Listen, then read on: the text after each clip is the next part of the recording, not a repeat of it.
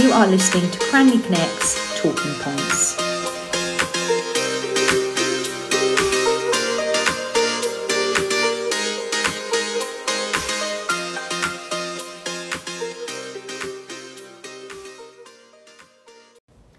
You are listening to Cranley Connect's Talking Points. Thank you for joining me today.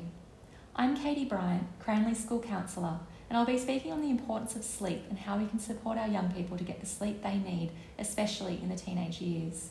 Please note that the information provided here will be general in nature and not prescriptive for individual cases. Sleep is essential for good mental health, positive relationships, and being productive. In order for young people to have healthy relationships, feel positive, and learn to the best of their ability, they need a minimum of 8 to 10 hours sleep per night every night. Unfortunately, only 3% of teenagers get the required amount of sleep, which has major health consequences, such as not learning to their full potential, disrupted relationships, poor mental health, making bad decisions, reacting negatively in stressful situations, obesity, a higher chance of accidents, and even acne. However, adolescence is a uniquely tricky time for healthy sleep habits because social and school routines are in conflict with adolescents' biological programming. A biological shift in their daily rhythm occurs in adolescence, which affects young persons' sleep patterns. As a result of this biological shift, teenagers become programmed to sleep later and wake up later. So adolescents don't start to get tired and sleepy until at least 11 p.m, and for them, waking up at 7 a.m. feels the same for us as waking up at 5 a.m. If your teen is mumbling and groggy in the morning and doesn't feel sleepy at night when everyone else is going to bed, this is why. They are responding to their biological needs. But with sleep being the number one health superpower, it's important we understand the sleep needs of our young people and help them adjust. Sleep is way too important. It has too big an impact on us to neglect it. And I'm going to outline 5 tips you can do in your home to encourage quality sleep in your young person. Have a grown-up discussion with your teens. Tensions can heighten around the topic of sleep, especially if parents aren't aware of the unique sleep needs of their adolescent young person. Young people can accuse us of not understanding them and think that we're nagging them. It's important to reinforce why sleep is important, but in a calm, collaborative way. You can use your own experience as a starting point for this discussion. Perhaps share a time that you couldn't concentrate at work because you slept badly the night before. Give space for your young person to express how they feel their sleep is going. Remember, they're alone at night. We can't see them. So to understand how they're sleeping, we need to hear it from them. Ask them, how is your sleep? I'd love to hear about what's going on for you. Do you find it hard to get to sleep, or do you wake up a lot during the night? How do you feel when you wake up in the morning? Do you feel refreshed or still a bit groggy? Remember, these conversations are always best when you're both calm and getting on well. Also be aware of what messages and beliefs about sleep we're subconsciously passing on to our young people.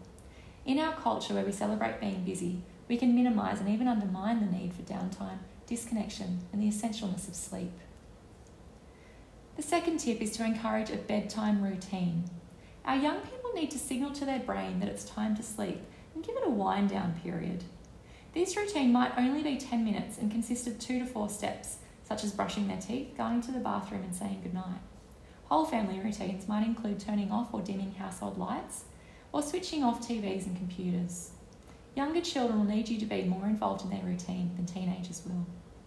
A bedtime routine is especially important for young people having difficulty sleeping. A young person I was working with was experiencing some anxiety, and a key difficulty for her was falling asleep. Her mother instituted a bedtime routine that took around 30 minutes, where her daughter would have a warm bath before bed, and then she and her daughter would have some quiet time together by themselves, sipping tea and chatting about her day. Then her daughter would brush her teeth and go to bed.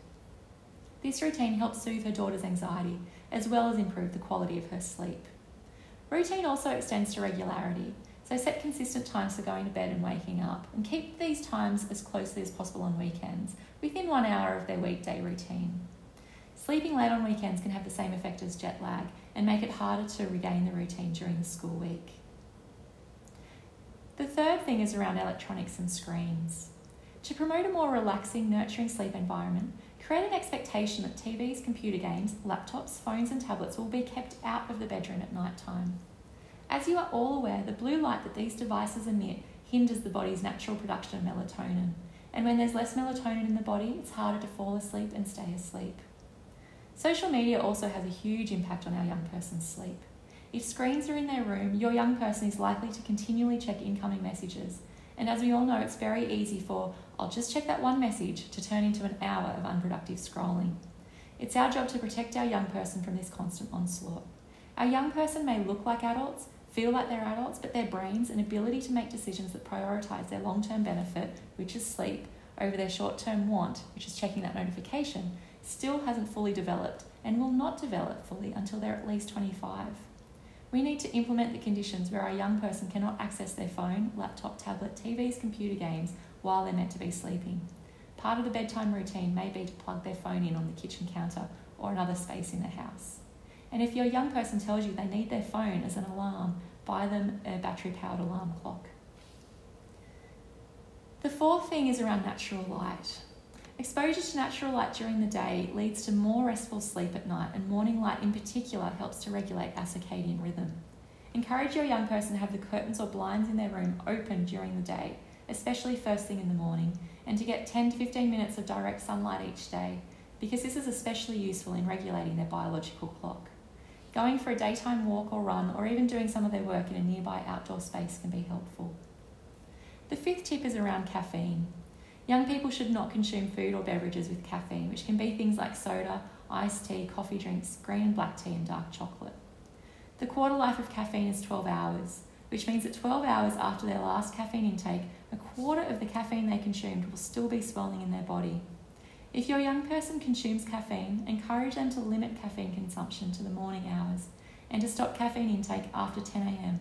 to avoid the negative effects on falling asleep. If your teen has difficulty falling asleep, whether at the beginning of the night or through the night, encourage them to get out of the bed if they can't get back to sleep within 30 minutes. Encourage them to find a quiet place in the house with a dim light where they can do something relaxing, such as reading, drawing, muscle relaxation, some light stretches or breathing activities. Sleep is the absolute foundation on which all other elements of health sit, and it needs to be made a priority in all young people's lives.